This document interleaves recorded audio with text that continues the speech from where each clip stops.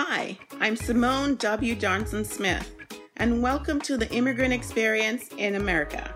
Are you a professional new to the United States and struggling to monetize the expertise you brought across the seas? Are you feeling misunderstood and out of touch because you're struggling to understand the unstated rules of the American culture? Each week, we'll take an in-depth look at the positive contributions immigrants are making to the American culture, marketplace, and life.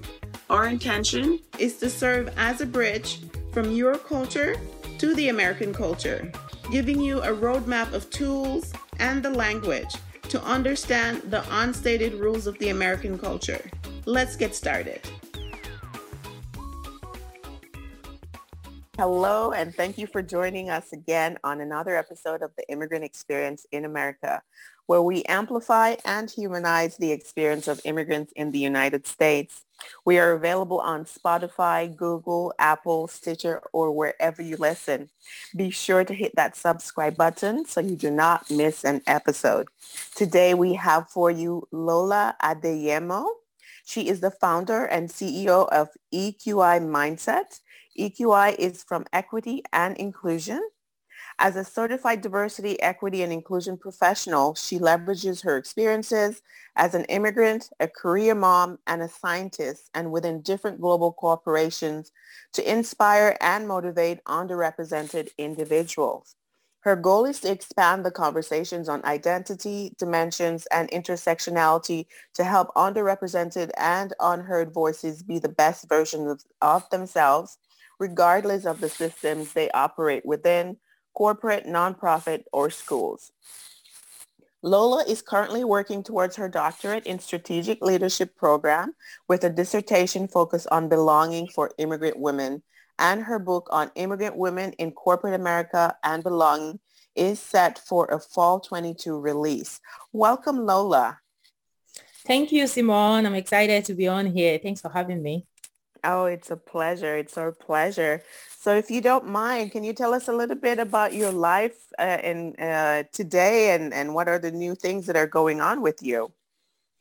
Sure. I just running my company, EQImindset. I started it 2 years ago, and I am taking my skill set, my expertise back into life science and biotech companies, specifically because that's my background, to help employee resource groups and people managers with building inclusion from the bottoms up. And I am doing all that while taking care of my 3 and school kids. My kids are 8, 5, and 2. Wow. Hats off to you, my girl. My lady. That's amazing. Thank you. Okay. And you're on the West Coast, right? Yes, I'm in San Diego, California. I came into the US via Texas. I was in Texas briefly and then moved to San Diego in 2011. Okay, wonderful. I'm so jealous. I love California. I would move tomorrow, but I keep hearing how expensive it is. So for now, I will listen to my husband and stay in Atlanta, Georgia. If it were up to me, I would be in California, I tell you. Well, I'm glad I wasn't given a choice because my husband was already here. I would probably have been worried as well, but it's a nice place to live. Okay, wonderful. So can you tell us about your heritage, where you're from, what's your arrival story, and what brings you to the United States? Sure. So I was born and raised in Nigeria in a small town called Akure. It's in the southwestern part of Nigeria. And I grew up going to schools that were all around me. So my primary, secondary, and college, all in Akure. And I moved out of my town after college for a little bit of work experience, which lasted about 2 years. During that period, I started applying for graduate school in the UK first. That was my main focus. And I ended up applying to the US because I had friends that were talking to me about US schools. And I got admitted into the University of Texas, Clear Lake. I arranged for all of my accommodation from Nigeria, called the housing, graduate school housing, got my apartment, got everything, and flew out to United States through Atlanta in 2009. And Okay. I've Go been here. ahead. Go ahead. Yeah. So when I think about it, I'm like, oh my gosh, what was I thinking? Because I didn't really have family in the United States. I had a friend who was in San Diego then, but I was going to school in Texas, which is quite a distance. So I ended up being in school full time until December of 2010 when I graduated and I moved to San Diego where I got my first job. And I've been in San Diego ever since. I had a couple of other corporate organizations that I worked with before I switched to entrepreneurship full time. Okay. Wonderful. Wonderful. Okay. Um, so how was things? I mean, transitioning from university and now your life here. Transitioning from university, so university and work experience very different. First coming in as an international graduate student, the campus I came to, there was a lot of support.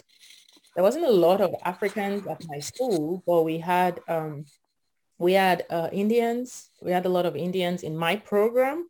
I was in, I studied biotech for my master's. So my program, we had a lot of Indians. We had a few Asians. So there was a university office for international students. And so they provided a lot of support and resources. There were programs around cultural heritage. So I think coming in through student route first helped me a little bit, or maybe it didn't. I don't know, but it's a different experience when you come in as an international student through a school that supports you. Um, I had a lot of interesting questions to answer. I had people ask me different um, weird questions about, oh, where are you from? I once had somebody ask me, where did you live? And it took me a while to figure out what that question meant. Like, you mean like, do we live inside homes? So those were like gradual ways that I began to realize there were different perceptions of where you came from. But the school experience, the immersion experience was really good. It was short though. So it was a little bit of a different feel and vibe coming into corporate America as a student with that level of support, and then in an environment like California, applying for jobs in a STEM field, so in a biotech life science space where there is not as much diversity and there's no specific support for you because you're an immigrant. So yeah, I feel like the experience getting into the corporate and getting into school, very different. And yeah, there's a lot of resistance right off the bat from applying to jobs and just applying and applying. There's no guidance and no additional enlightenment process for an immigrant to figure out, what does the recruiter want? What does the hiring manager want? What are the ways you should be presenting yourself to make sure that they can hear you, or they can understand you, or you are being evaluated fairly. So lots of rejections, and eventually getting into the workplace. Also, not a lot of people that look like me. So I would, yeah, comparing the two experiences is, I don't think it's the same. But is this sort of gradual awareness that builds for me as, the longer I stay in the system, the more I realize that I'm different. Basically, I work. Okay, meaning that okay, physical difference, or you find that you were not showing up as your authentic self. Can you explain what you mean by saying that you're different at work?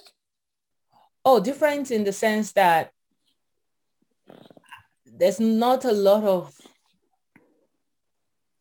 I guess I had to focus more on learning how to be being my authentic self, being myself was not something that I saw around because I was different physically. There was not a lot of, I'm a Black immigrant woman. There's not a lot of Black immigrant women in my space, right? So physically I'm different. So if I'm trying to observe and figure out how to behave, I'm looking at people that are different from me.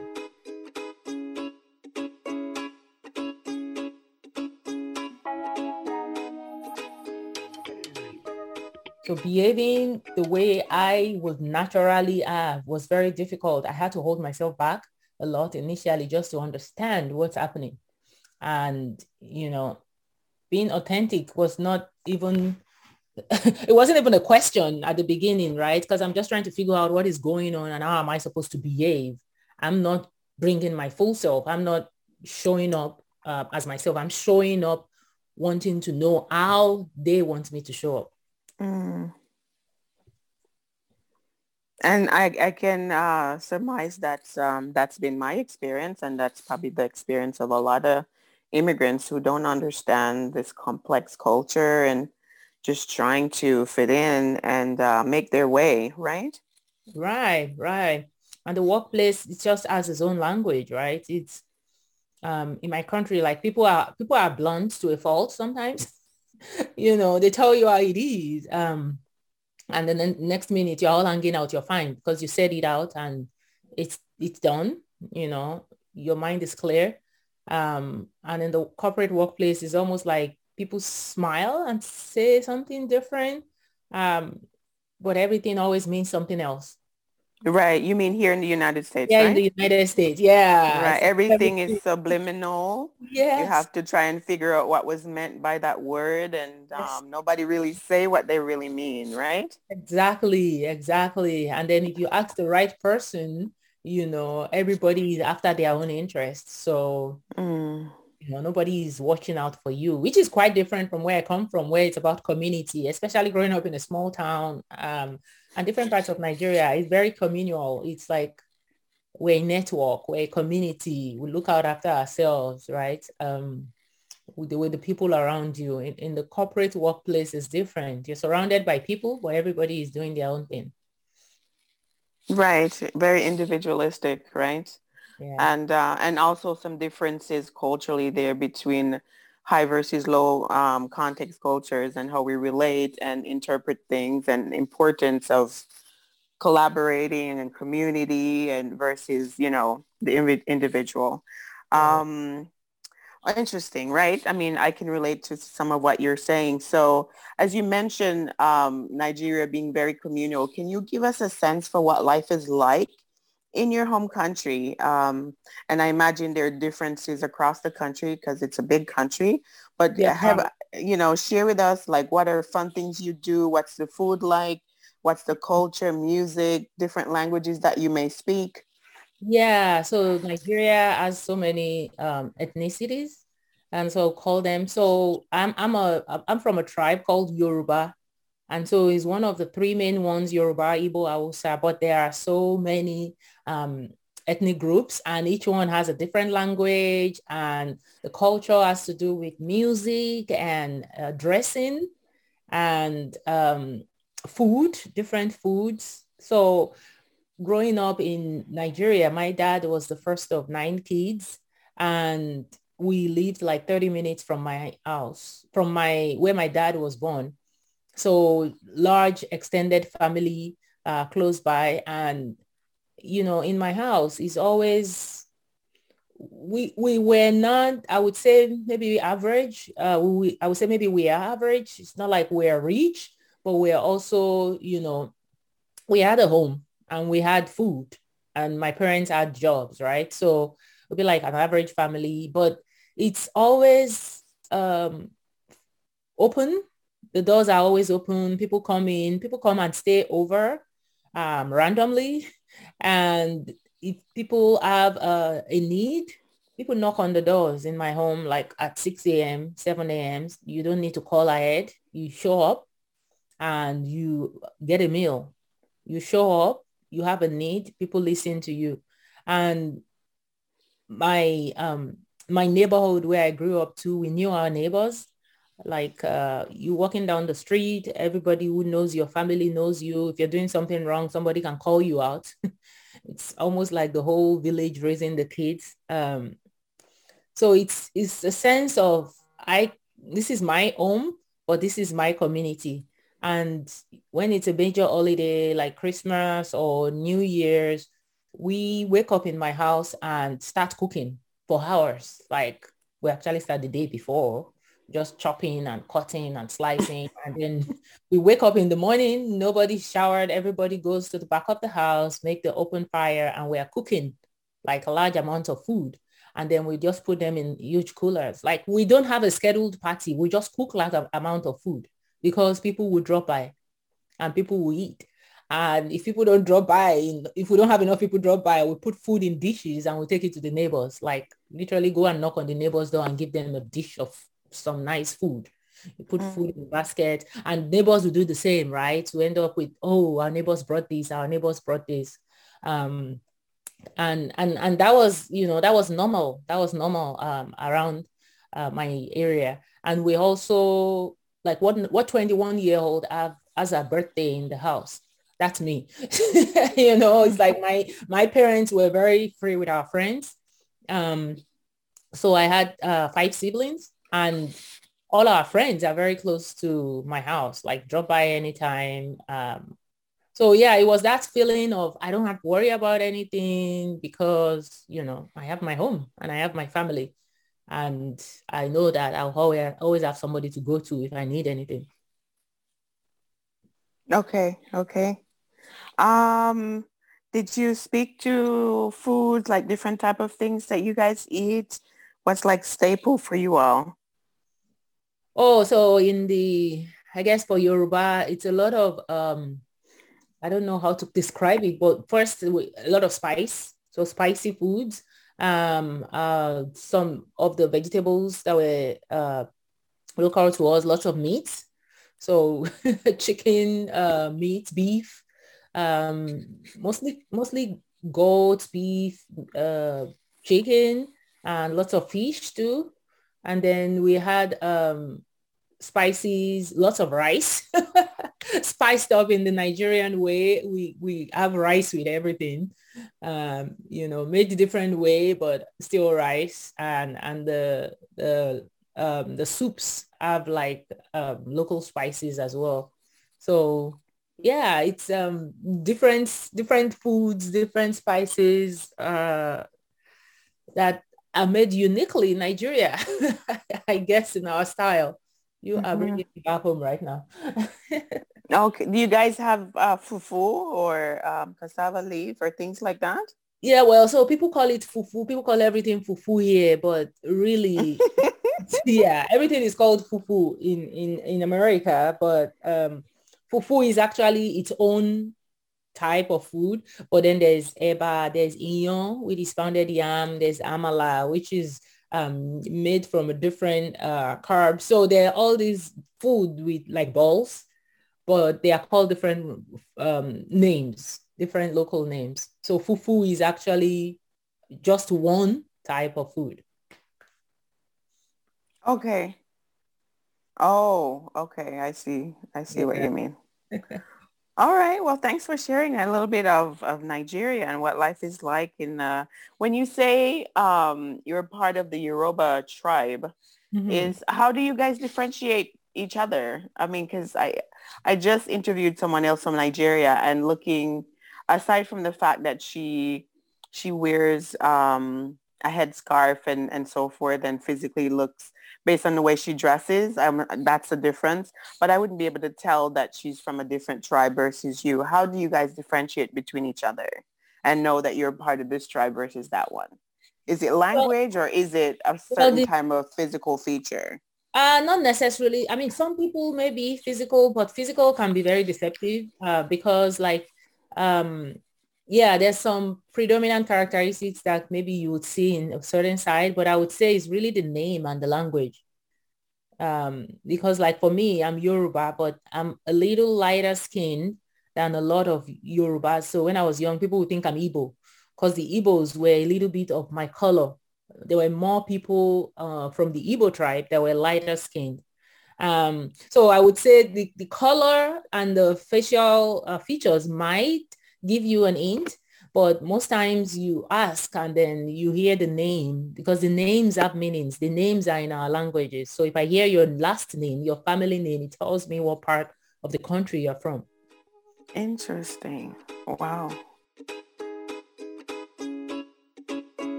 So I know you came over as a student. I'm not sure if your plan was to remain here or to go back to Nigeria. So how did that develop for you, and what was your American dream as you started your journey here in the United States, and some challenges in getting to your American dream?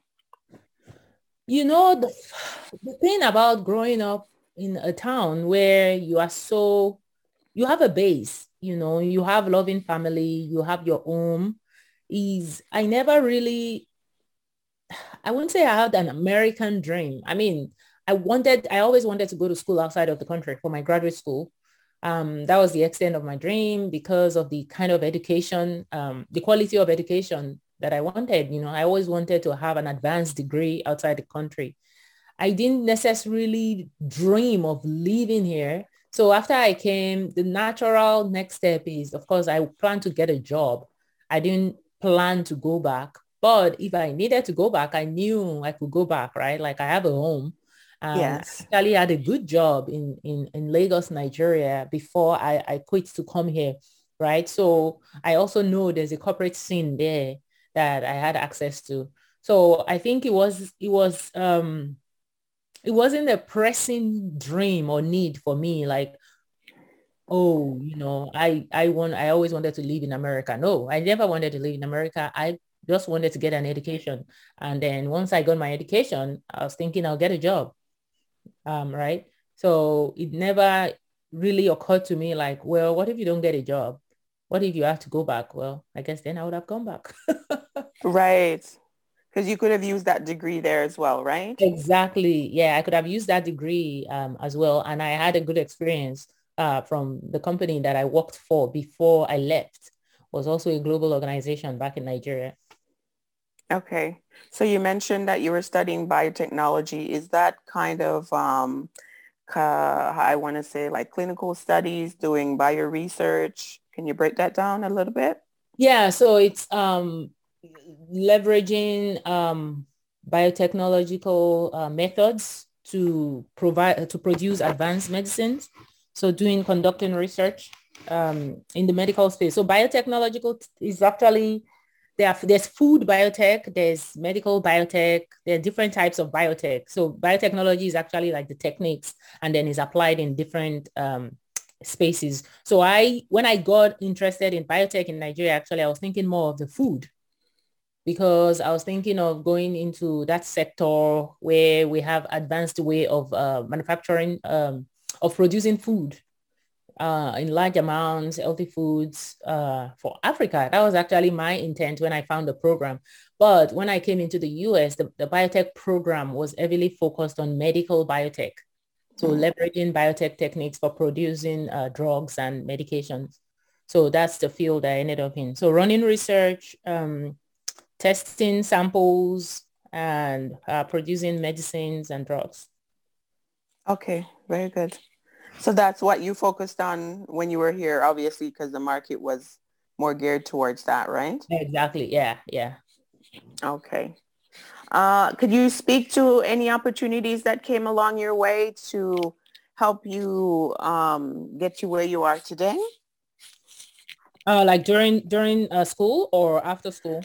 School and otherwise, just your journey as an immigrant American here in the United States. Like, what are some opportunities that help to facilitate getting you to your life of today? Yeah, I mean, so many opportunities. First, I think coming in from Nigeria, coming in from having an education there was I knew there were some opportunities that maybe we didn't necessarily have. So when I came in and it was for me, it was like I'm going to take advantage of every opportunity I see. And when I was on campus, I joined the student government. I was part of the student government. I was part of the honesty hearing panel. There was a leadership development program. It was a 3-day retreat. I think I went for that like 3 months after I came into the country. It was a leadership development program uh, by the National Society of Leadership, Student Leadership and Success. So I took advantage of things that I asked questions. I asked, oh, what is this for? And then I'll sign up for it. I mean, I was a full-time student. I didn't really have a lot of friends. So I lived like walking distance from the campus. So for me, it's like, if I'm going to be on campus anyway, leveraging anything that would help me with my speaking, that would help me with my leadership. I signed up for that. I joined the Black Student Association on campus as well. And I was very involved with them. And then the International Student Office would have different programs for students. And there was an international day. I got to wear Nigerian outfit and showcase some drumming skills from Wow. Nigeria. Yeah, so I think, for me, it's about, I didn't see a lot of Nigerians. I'll showcase whatever I can. I would make sure, I take advantage of every opportunity. And it helped, volunteering on students as part of the student groups was kind of a segue to my employee resource group work in corporate, right? Like knowing the existence of these organizations and the impacts they can have on your career. I got plugged into student groups early, and I had my first Toastmasters meeting when I was on campus. So by the time I got into work, I think I had recognized the power of having a community, even in a space where you don't have a community. So I came from a space where the community just existed, right? Like I didn't have to ask for it. I was surrounded by it in Nigeria. But on campus, I discovered that you can also make your own community because I need one. So when I got to work, I did the same thing. Started exploring Toastmasters for presentation at work.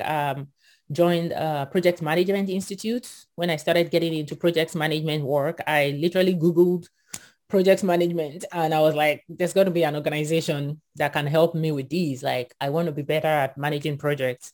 And I found PMI and PMP. So I leveraged that network.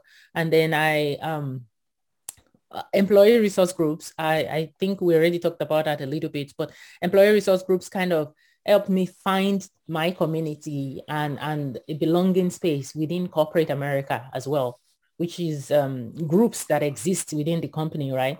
So I think I'm a product of community, and I came into the country by myself in a space where I didn't really have community, but I realized that I can create my own community. I can find it and I can still use it to advance my career in the workplace. So so definitely use that at work. I joined employee resource groups. I led employee resource groups, and I started an employee resource group when I recognized the need and the community that was missing and I couldn't find. Right. How about outside of work? Did you get connected with like a Nigerian community or maybe an African community? Was there anything available to you in that space? I found it. I found it. I mean, so in college, the Black Student Association, I did have in my program, I had one girl who was from Nigeria, another girl who was from Cameroon. So three of us, the same program, got very close in my program, and they were super helpful to me, especially those first couple of months where I was just getting settled in. And then in San Diego, when I moved to San Diego in January of 2011, when I moved, which was so interesting because I literally just moved. I was going at the mall. I heard somebody speaking my language. And I'm like, no, that's not possible. So I walked back and it was this girl and this guy, and they were sitting speaking Yoruba in San Diego, California. And I'm like, I just have to stop and interrupt you guys. And I said hi to them in Yoruba. And till today, we're still friends because they ended up being a young couple. that also just got married, and we're living in San Diego.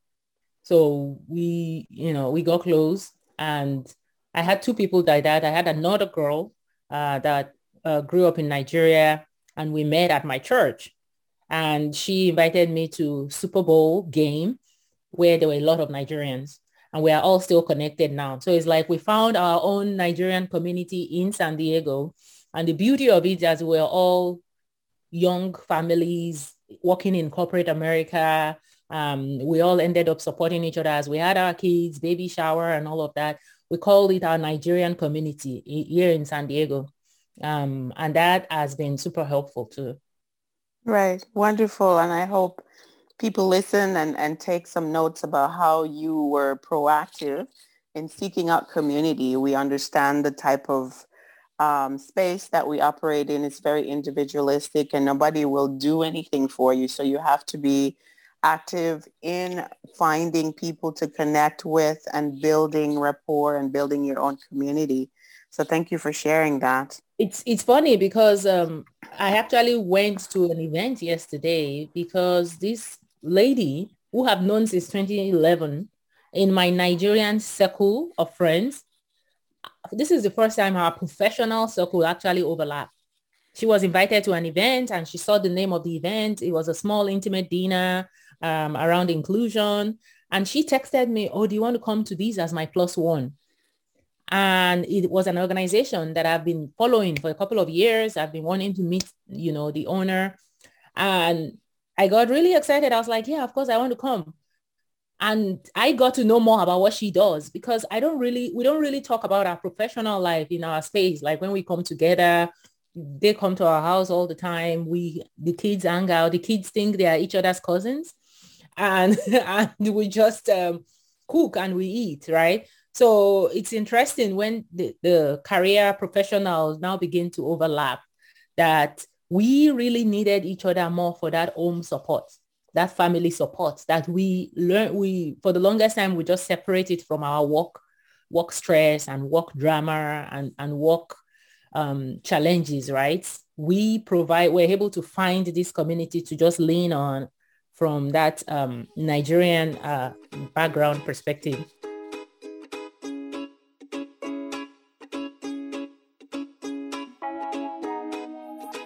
Right. Wonderful. Good to hear. Good to hear. So there are ways to build your very own community here. As my last interviewee said, she likes the idea of the salad bowl. We all come with different colored from different cultures. And, within that, we can find another grape that looks like you if you're a grape, or another piece of lettuce that looks like you if you're a lettuce, or speak your own Yeah. tomato language, right? Yeah, and if you think about it, it's like growing up back home, we really are surrounded by our own tribe mostly. So these are Nigerian community that I'm talking about now. I've met more people from different ethnicities in Nigeria, and we are all just one family now. Like even if I meet somebody from Africa, like it's not limited now to my small Yoruba community.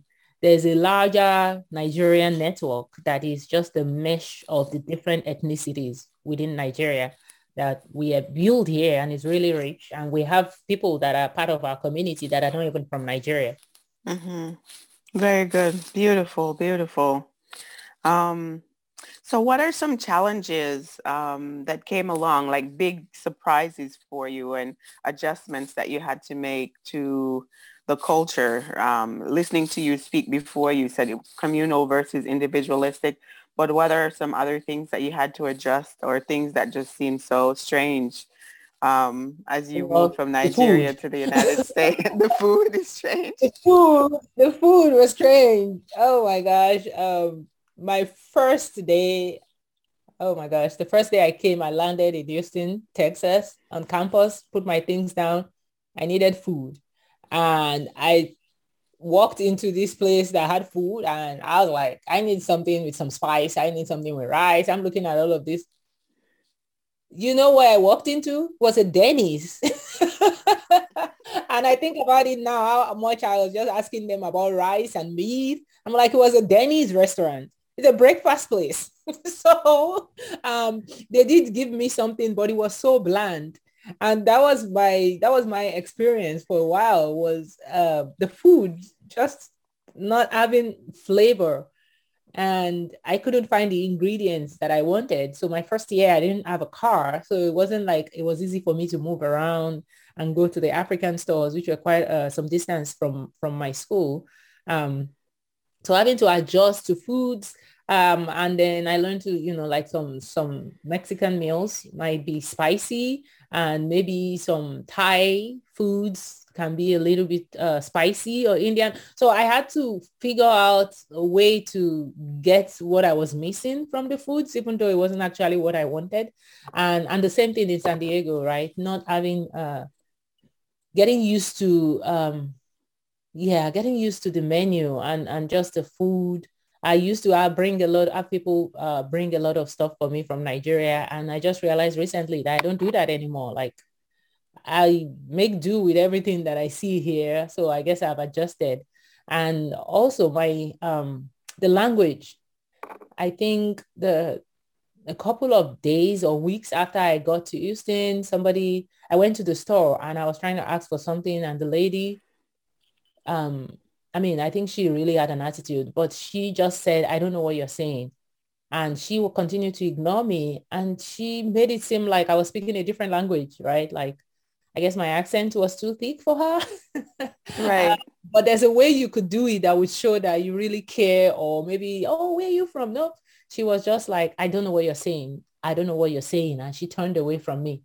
And so I think that was one of the moments where I realized for the first time, oh, shoot, what am I doing here? People can't even understand what I'm saying. Because when I was planning the trip, right, I was very methodical about it, like checking off the list, like quitting my job, going home to say goodbye, shopping, making sure my accommodation was secured, making sure I had airport pickup from the school, so all of the checklist items was easy. And then getting here and realizing first the food is different, and then the language. We speak English, but English with an accent is different in America. I never really thought about that because I felt, I just used to think, right, it's an English speaking country. Um, and then Nigeria being British English. So there was really differences in language. And then I think it's also, yeah, so it's the same thing about the finding community is understanding, because when I would see Black people, I would just assume they are from Africa.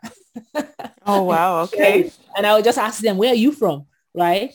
And it was so funny. Then you meet Black Americans and you're like, I'm from They Chicago. look at you Or strange. like I'm from, I'm like, where are you really from? Right. Like, I'm from Texas. So that one was interesting because I wasn't surrounded by a lot of Black people. So when I would see a Black person, I would think, oh, where are you from? And they would always like, what do you mean, where am I from? And so learning to understand that, right? Like, oh, being Black doesn't mean they're from Africa. They are Black Americans who are from here, who are born and raised here. And for me, that was a distinction for me, because I would rather make the mistake and assume you are from here. And then if you tell me you're from Africa or you're from Nigeria, that's different. And I know, realizing how offensive it might be for me to assume you are all from Africa when you are from here. So Yes. I had to make that shift, that mental shift. Like everybody is from here, even if they are Black, unless they tell me otherwise, or their name tells me, and I start a conversation with that perspective. So, but I think that also helps me with other tribes in at work, because of course getting into work, there's people from everywhere. So learning to come from the perspective of everybody's from here unless they tell you they're not. Um, and then I think barriers at work too will be network, the kind of, what do I need, how to figure out things, what do I need to do, what do I need to say, what are the spaces you need to get connected into. It's hard to ask that because at work you're just focused on deliver your results, and get job done. Even things like, asking for a raise or promotion. Those are not even part of the conversation. You just want to do your job and do it well. So getting to where I am now has been a journey in finding mentors, finding the right people to have conversations with, and learning things as I go along. I made it a goal to get learning every year. I kind of set like a loose learning goal every year. And around, I should attend at least one conference. I should get a certification or take a course or something every year, even if it's as simple as just taking a LinkedIn's course, right? Like I made it an intentional thing to learn something that I can add to my, resume, apart from my day job, which I really felt like my jobs will go on for years and years, right? But every year I wanted to be able to look back and say I've learned something new. So that has really helped me with my career along the way till now.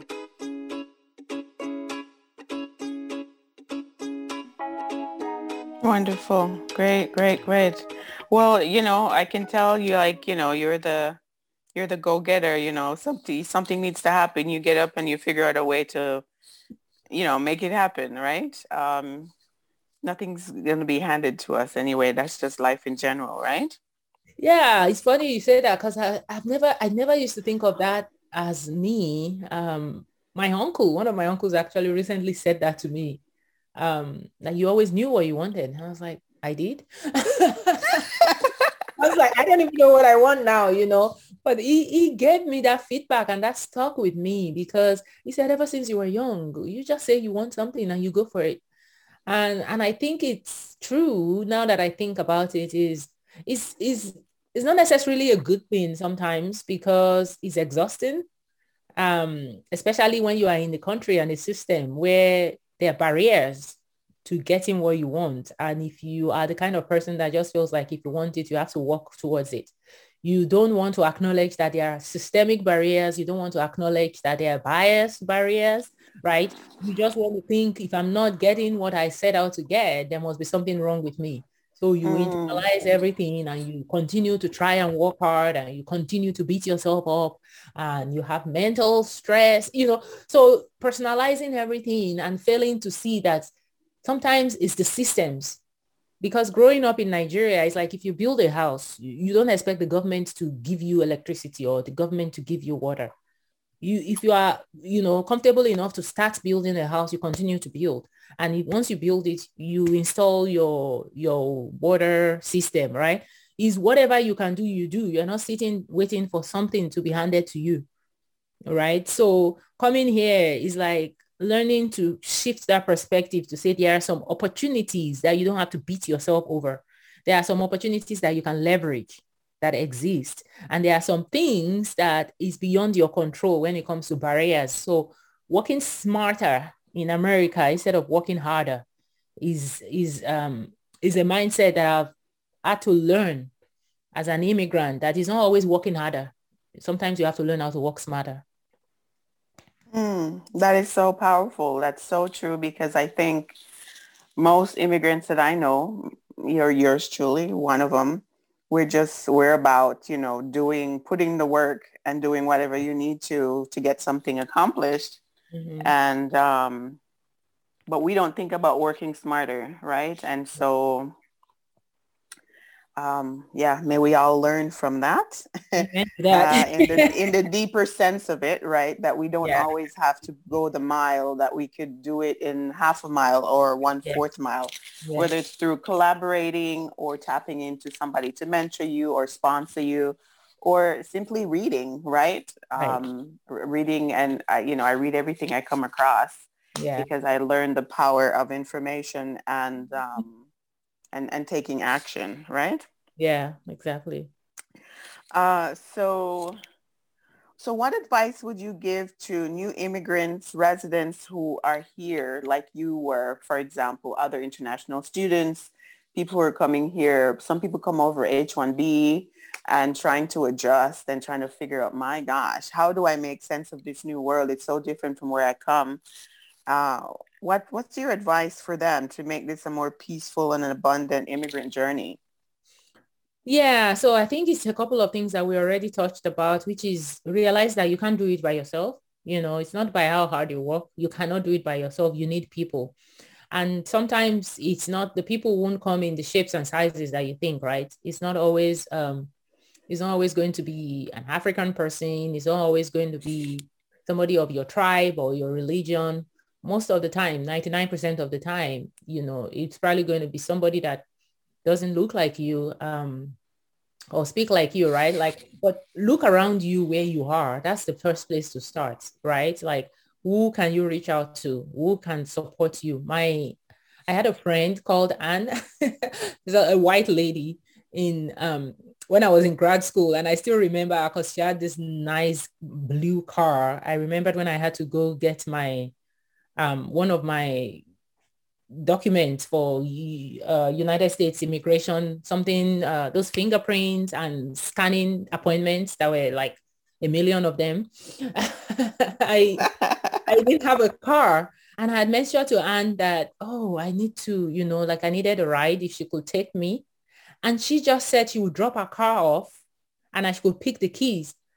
And I said, well, you're giving me your car? She's like, oh yeah, usually when I get to school, I just leave my car in the parking lot until I leave school in the evening. So you can take it. And I was so nervous.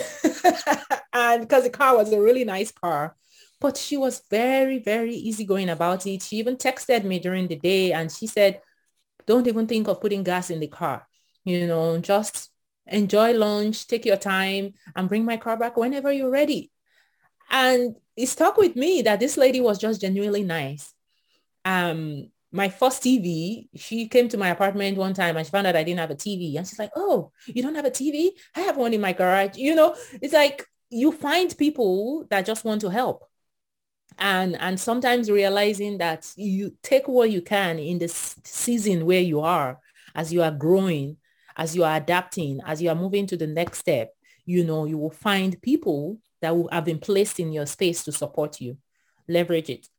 And so I had a couple of people like that along the way that would just, you ask questions. Sometimes you just have to ask. Sometimes you just have to reach out. Not everybody is going to be like that, but when you need something that you don't have, or you have a question on what you don't know, reach out to people around you. Don't try and do it all by yourself.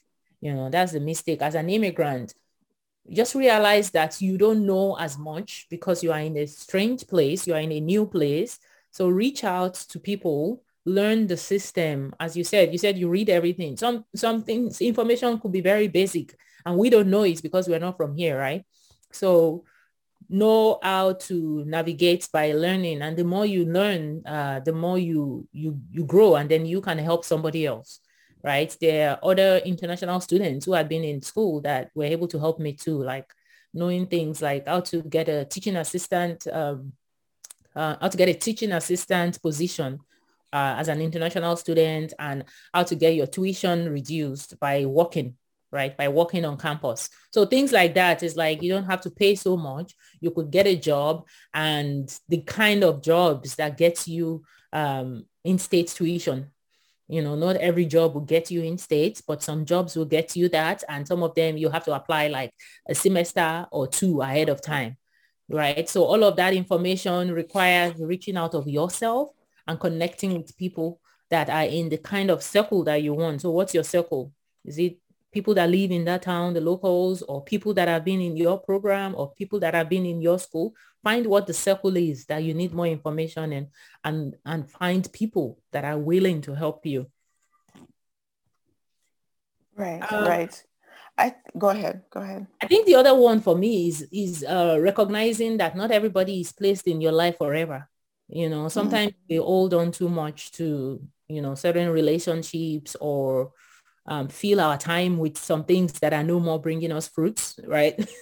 Like as the longer you stay, every day you meet people, every day you have relationships, that just recognizing where you are and what you need for that season, so that you can find the right help and support for that season is really important. Right. And as you say that, I'm getting the sense or energy of, tapping a lot of times kind of what you're getting into. It comes with tapping into your divine connection, whether you call it God or if you pray or, you know, acknowledging the existence of a greater intelligence than yourself.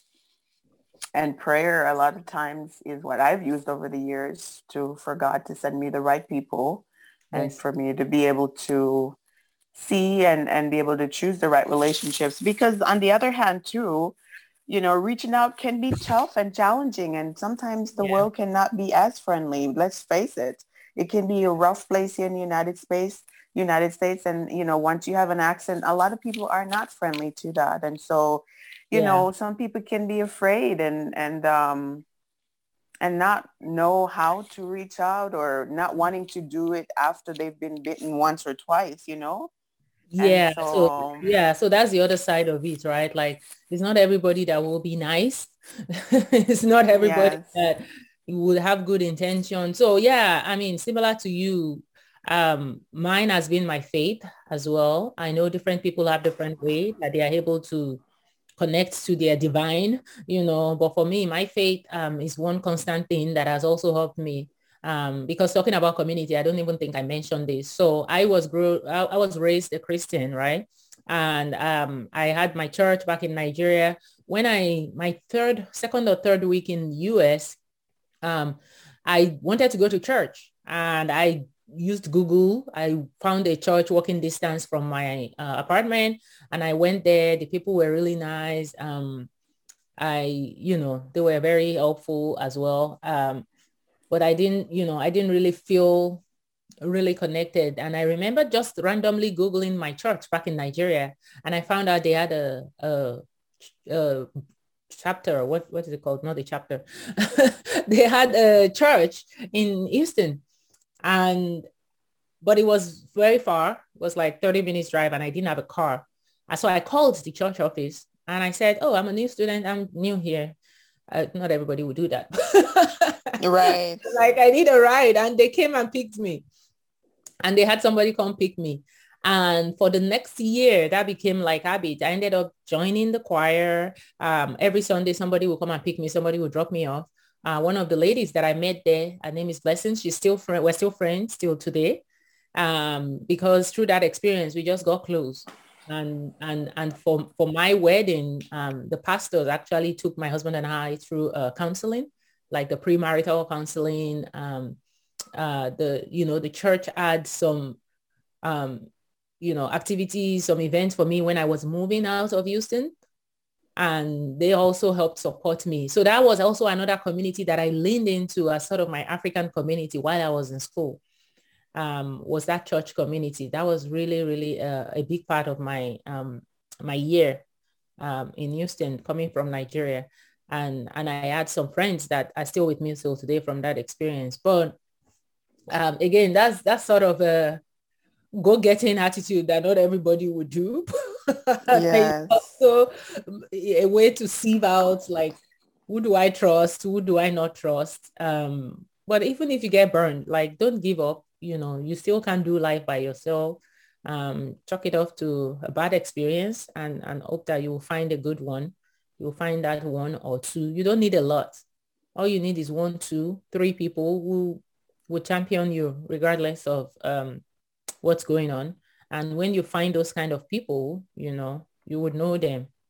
And Right. if you don't have them, please stay away from the ones that are dangerous. Right. No, nobody's an island, right? And Yeah, but we still have to be so careful because not everybody's for you. And on the exactly. other side, my church as well was my saving grace as I was away from home for over 10 years. And one of the ladies in the church was the one who organized my wedding shower, Oh, and it was held at the church, and so they were the people who filled in where my family couldn't because I was away from home. mm-hmm.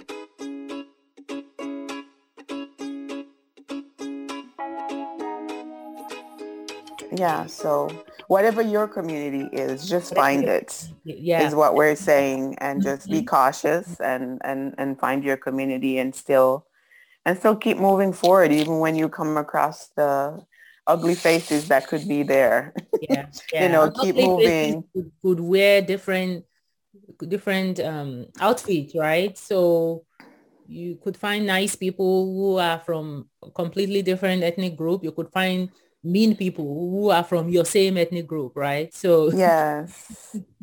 Yes. Yes. It's in the, take every person for themselves and God will send you, who is supposed to be for you and who's supposed to help you move to the next level. You just exactly. have to remain hopeful and stay positive, right? Right, right. So mindset is so important. And I think the Um, immigrant experience, when you use that phrase, I like the immigrant experience as a phrase because I think it's something that can be applied for everybody. mm, Because at some point, we are all strangers somewhere, whether at a new company or at a new country, right? Immigrants just have, there's a lot of awakening that happens early on if you intentionally or unintentionally leave your country. But that process of being dropped into something where you are unfamiliar is something everybody will go through at some point. Is how do you push through? How do you overcome the barriers? How do you find what helps you move on? Um, I think the theme just applies to life generally when you're starting something new. right, right, right. So as you mentioned the word barrier, I think of your new initiative, right? You have a new book that's being coming out here in September. Can you talk a bit about that and what you've been doing in that space for the last few months or years? Oh, yeah. So I would say last few months because at the beginning of 2001, I didn't know I was going to write a book. I was working on my doctorate and I was thinking about the topic I wanted to explore. My doctorate is a strategic leadership program. So I'm looking at the corporate workplace and I kept coming back to that immigrant experience for me and, having that immigrant identity for myself and a connection with immigrant women in the workplace. And so yeah, so I wanted to write about immigrant experience in the workplace from women perspective. And because I'm thinking about my story, right? I'm thinking about my story, my experiences. How can I turn this into something that somebody else can use? But at the same time, I was thinking, well, but this is just my story. It's not a memoir. It's not a complete memoir because I'm talking about in the workplace. And anyway, so I created the theme and started interviewing other immigrant women. Um, I started with few people that I knew. One lady in my grad school who was from India, another lady who is a friend who was from Nigeria. And then I realized, I think there's something here. So I created sort of a book plan and started talking to other people and started doing a call for people to talk. And I was so inspired by the people that just showed up that said, oh my gosh, thank God you're writing about this. I think this is a direction that nobody's talking about. I have a similar experience. And I started interviewing them. And with the interviews, again, I didn't know where it was going to go. I didn't know how I was going to package these. I just wanted to talk to people. And I said, Mm, if you're an immigrant woman and you're working in corporate America, I want to have a conversation. And so basically I made the conversation two parts, like, tell me about your background and your immigrant. How did you come into how did you grow up? Because my thought was there's something about the way we were raised. If you grew up outside the US, there's something that comes from our background, our values that gives us, that helps us at work or holds us back. Either way, our mm, background impacts the way we show up at work. And, mm, and so that was the beginning of my exploration was what about your background is either helping you or hindering you in the way you do your job.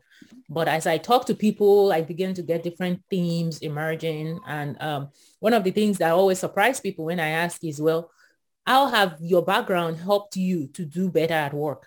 And because people are very comfortable talking about the barriers, right? Most people think about, oh, it's not easy being an immigrant, right? Like I did this, but then I always, ask that question. Well, what do you think in your background has helped? And it's interesting when I see that shift in people's mind, like, That's interesting. A lady even talked about her career. She's like, I guess that's why I've really survived in the sales career for so long. Because I was brought up to think this way. I was brought up to think around targets and to just go after my target and to do this. And that's what makes it easy for me to do the job that I do. So helping immigrants to first find that pride in their value, in their identity as immigrants, and then to think about in the workplace instead of thinking just barriers, right? Like I wanted to gather the barriers because I want to be able to talk about solutions that they applied. But also what from your background has better equipped you to succeed in this job or in corporate America. So I have a lot of themes that emerged that I'll be sharing in my book. And my goal is that an immigrant woman who is starting out in corporate America or an international student who is hoping to get into corporate America and is in college right now can realize that you have a community. Your identity is as an immigrant, it defines you, it shapes you, and you have an advantage or you have barriers that you need to walk through, right? Either way, it starts from acknowledging that I am an immigrant. And then how can I leverage that to do better at work? Right, right. And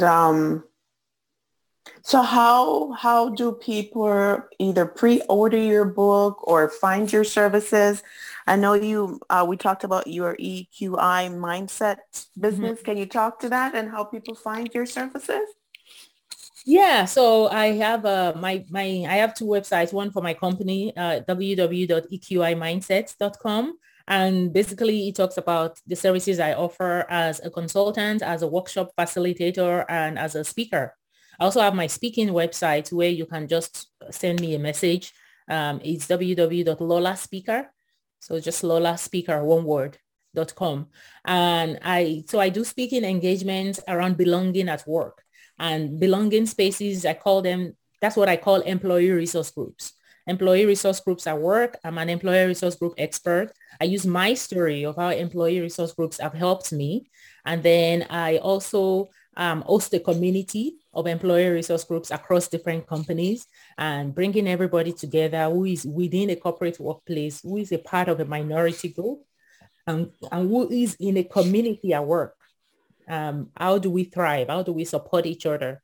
How do we build tools and share ideas and programs that can help us while in corporate America? So I work with employee resource groups. I have the diversity, equity, and inclusion leaders bring me in to conduct personalized workshops for their ERGs to help them thrive and BRGs. So ERG is a passion of mine because for me, it's an avenue, it's a space for employees, especially from underrepresented groups at work, to build that community and thrive in their day job because not everybody is going to be an entrepreneur. Some people want to stay in corporate, but to stay and thrive, finding that community is still important. And that's the value and the power of employee resource groups. So I'm always happy to chat about employee resource groups and how to start one, how to advance one, or how to figure out, for yourself, like how do I leverage my employee resource group to grow my career within the company. And then I'm glad you asked about my book because the pre-order actually opens March 31st. So I'm going to begin to share that on my LinkedIn very soon and Instagram. But March 31st, the book will be available for pre-order.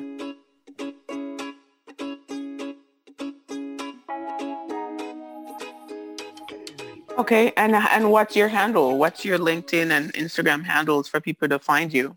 Instagram is at Immigrant Incorporate.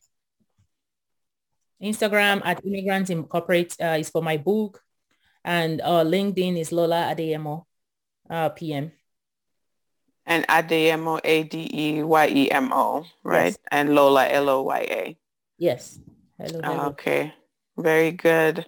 I'm looking forward to this book coming out because that's one of the reasons that prompted me to start this podcast, this conversation, sharing our journeys with each other is because I've had some challenges navigating the workspace and coming across some might I just say, some ugly people in the workplace, and trying to understand and figure out how to find belonging and to get the support, that support to help me to learn what I needed to and to thrive. And sadly, I've had such difficulties finding that. So, I said, you know what, if I can't find it, I'm just going to have to create the space to help other people get the information or get access to information to help people who are, currently struggling like I was a few years ago. Um, and Absolutely. And specifically, go ahead. no, go ahead. Specifically what in the And workplace? specifically, the fact that there's so many intersections. I mean, I just started realizing, okay, so I didn't think about race or my skin color, like literally before I came here until I started realizing, okay, so now I fall in this box here in the United States. And what does that mean? Right? Yeah, I'm a woman gender wise, and there are barriers for women in the workplace. And plus I'm an immigrant and there are barriers for people with accents. So, right, there's so much to unpack there. And so we need each other to talk about how are you doing? What are you doing that's, helping you be successful or find your path? right. Because it can be so difficult for people to unravel or decode, I like to put it, how to decode the culture and because nobody's going to tell you or hand anything to you on a silver platter. You have to read and you have to, and I guess that's, there's where it comes from with me always just going after and trying to figure things out. And so hopefully this space is where people can find information, and it won't be as difficult as it was for me, right? Trying to figure out my workspace a few years back. My gosh, it was quite a bit. I just felt like I was in everything was just blurry and I couldn't quite make sense, and I just didn't feel like I was people may look and say, "Oh, you were so successful." But I worked hard, and I think, combined with God opening doors and sending people my way, but it was still challenging. It was still there were times where I felt like I was having an out of body experience as a female, as a woman, as an immigrant, and not knowing how to just feel like I could thrive at work. Right. And Right. so No, I, and I love that you're using the word thrive because that's also a word that I used a lot. I use a lot when I'm describing this book that because my goal for this conversation, this book is not just to allow immigrants to understand what's happening. Is that next level that once you understand what's happening, how do I thrive? How do I build a career, successful career in mhm, corporate America? And that's the key because a lot of people, because of all of these barriers, all of the things you talk about can get stuck, right? You can get stuck at that point where you're, okay, I'm just grateful I have a job, right? And I'm paying my bills. But there is a lot of eating desires and potential where you are just like, what do I really want to do? How do I want to grow my career in the corporate space? We deserve to as well, right? You are hired because of your skills and you were qualified. You're in there. Now you need to actually find a way to really dive into your belonging, which is different for everybody else, and thrive and grow your career at work. And I think that intersectionality is the key part because we here talk about, being female. We here talk about being a Black woman, but we don't hear a lot about being an immigrant Black woman in corporate America. So that's what, the unique aspect of this book is I'm bringing that immigrant perspective into all of these other that I mentioned and understanding that our intersectionality is even deeper because of being an immigrant, right? And acknowledging that is the first step to helping, immigrant women is, okay, I'm an immigrant and that's part of my identity, right? In this workplace, in this country. And a lot of, I had somebody ask me question about using the word immigrant on my LinkedIn profile because American media and culture kind of makes the word look like a dirty word, right? It's like being an immigrant. And I'm like, well, it's not. Immigrant is a word that means you immigrated. and, right. and that's Everybody came, and everybody except the Native Americans came from somewhere else. So I really exactly don't get where that Why? That I don't question, get it. yeah. But anyway, so yeah, it's being able to understand that I accept my identity. I'm not trying to be white. I'm not trying to be a Black American. I cannot be because I have a different country where my origin is, right? And I'm proud of that. So how do I walk through all of that to be my best at work? And still thrive with family expectations and the expectations from our countries that still comes with the way we were brought up as well. Right. And also too, I think about the word from our previous conversation, that a lot of times the immigrant mentality is to come in and just to, you're happy with what you're given, with what you're paid, with whatever environment that you're operating in, and you're just excited because perhaps you're now in a better place than you were Right. in your previous situation, in your previous country. You're just happy to be here. But the fact is that there are barriers and there are things that are happening that you might not even be aware of. One particular conversation we had where you mentioned where there was a young lady who was being paid lower than the actual Right. Actually, I um, was thinking about that when you were talking. salary. Yes. Yes, go ahead And and share that because people don't realize. I mean, for one, you work hard and a lot of times you miss a lot of what is going around mhm. because either you're not having conversations, you're not asking questions. We don't want to rock the boat because we're so grateful. But Yeah. my gosh, I was so shocked to hear just how unethical that person could have been Right. to pay this person lower than what the job required, you know? Right. So yeah, so this is somebody that had finished that degree and got into the workplace, and she's an immigrant lady. And of course she was super excited because it was a big company and she got this nice job straight out of college and very grateful to be there. And she worked hard. She ended up having a conversation with her dad that made her realize that what she was making annually was actually more than what her dad was making after a couple of decades of working.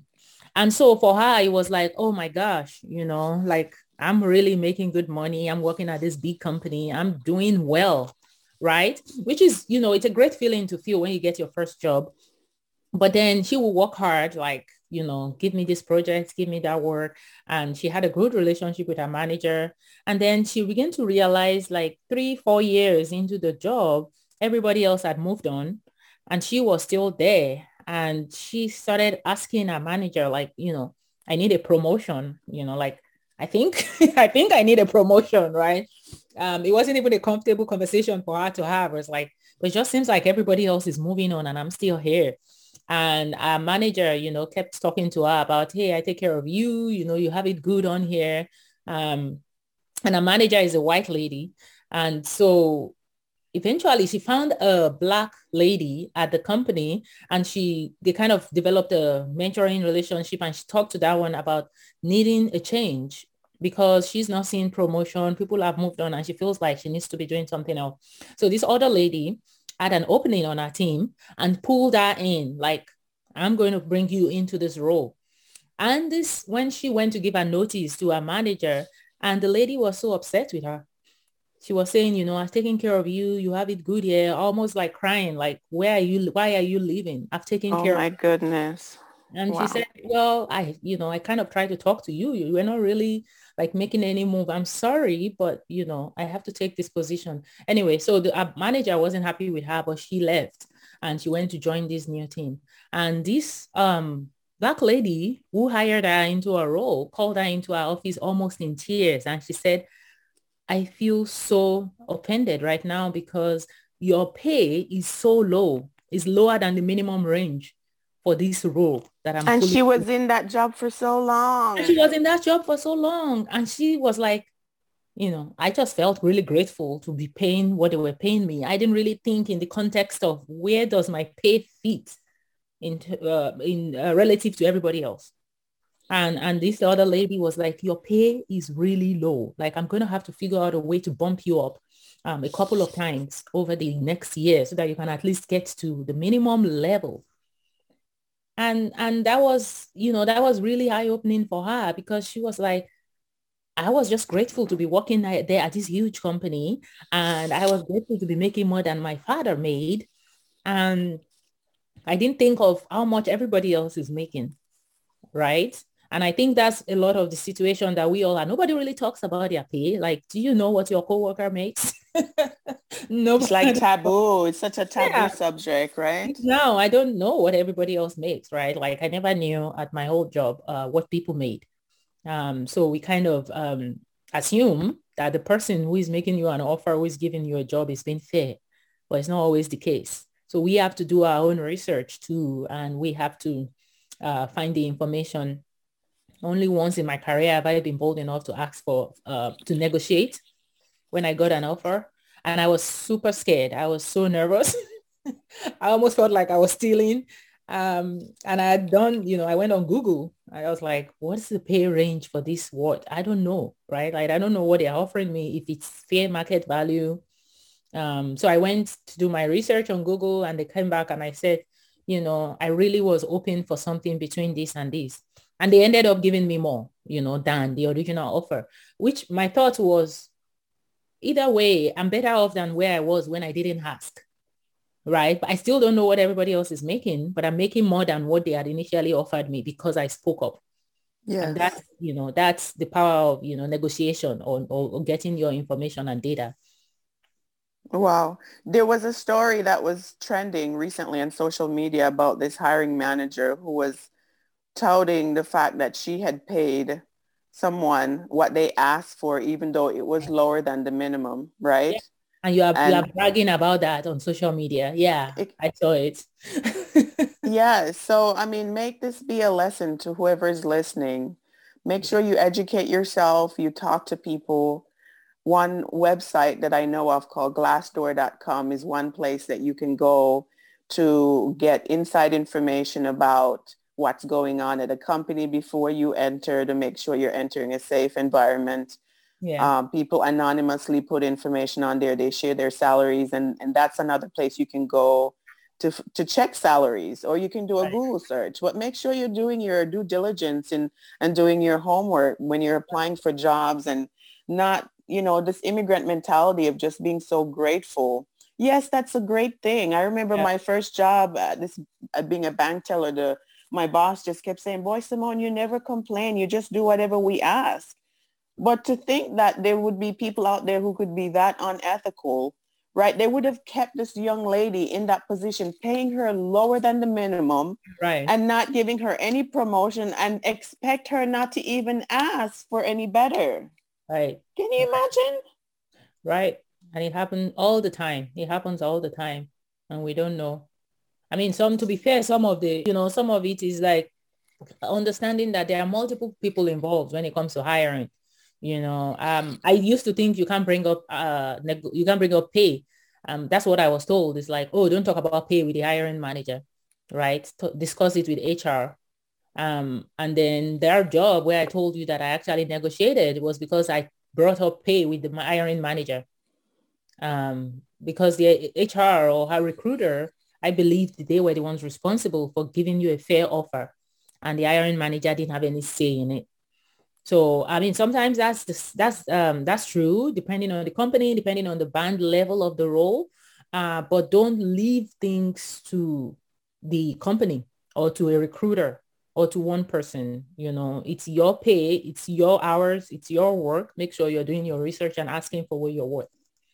Right, exactly. And it's not being arrogant or whatever the words people might think of right now. I Right. had a hard time, in one of my major jobs before. We had to do our own evaluation, and I had such a struggle tooting my own horn, Yeah. speaking well about myself, because we're taught to be so humble, Yeah. right? And a lot of Mhm. time that works against us. I mean, like, seriously.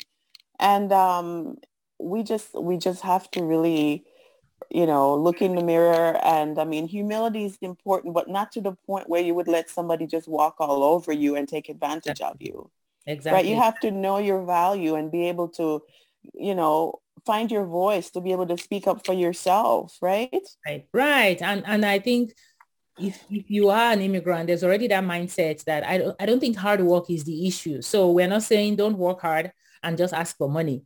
I think we're taking it for granted that as an immigrant, I will work hard because I know how far I've come. I know how many people are looking up to me. So hard work is the number one thing. That's like a given. But we're talking Yes. about now making what you're worth. And I know some people, there's a lot of handicap around visa status and H-1B1. And I had somebody that also talked about going through a very rough, toxic workplace experience and not being able to say anything because I'm on H-1B visa. What if they send me back? What if they revoke my visa?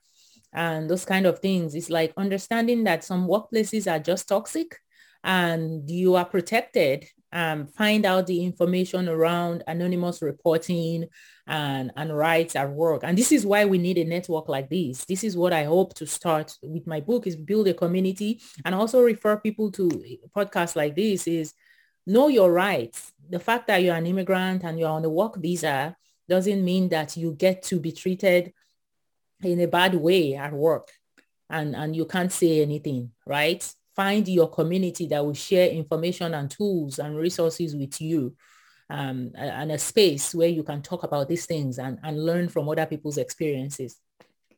Right. And communicate and ask questions. And, Right. I know sometimes there's this thing about not sharing salaries. I still don't, because you don't really know if you end up making more than the person that you're asking, if they're going to be jealous and now turn around and hate you for it. Because sometimes the truth is that it can happen. So Right. you have to also be cautious with who you're having those conversations with.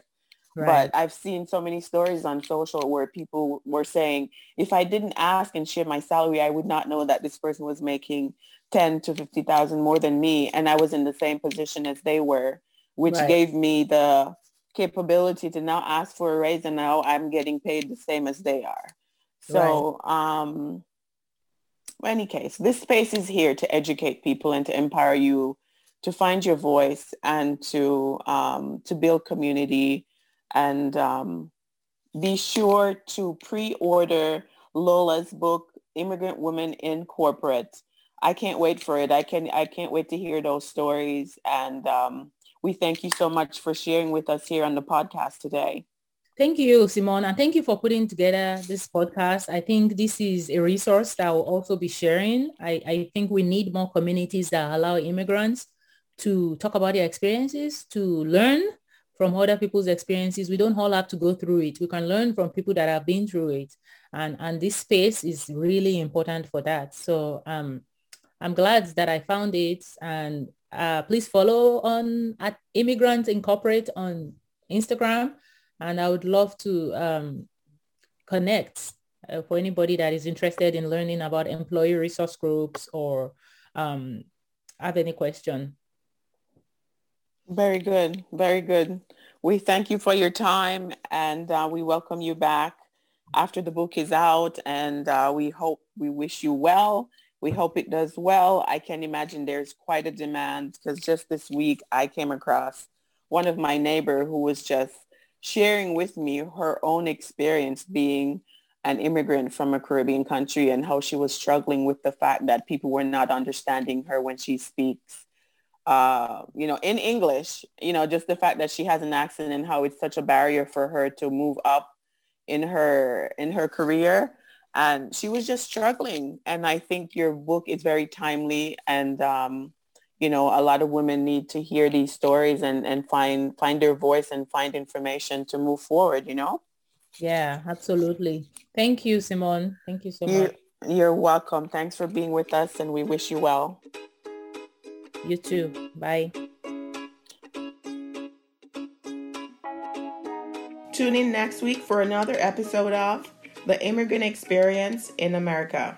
As this is a new podcast, we welcome any and all support.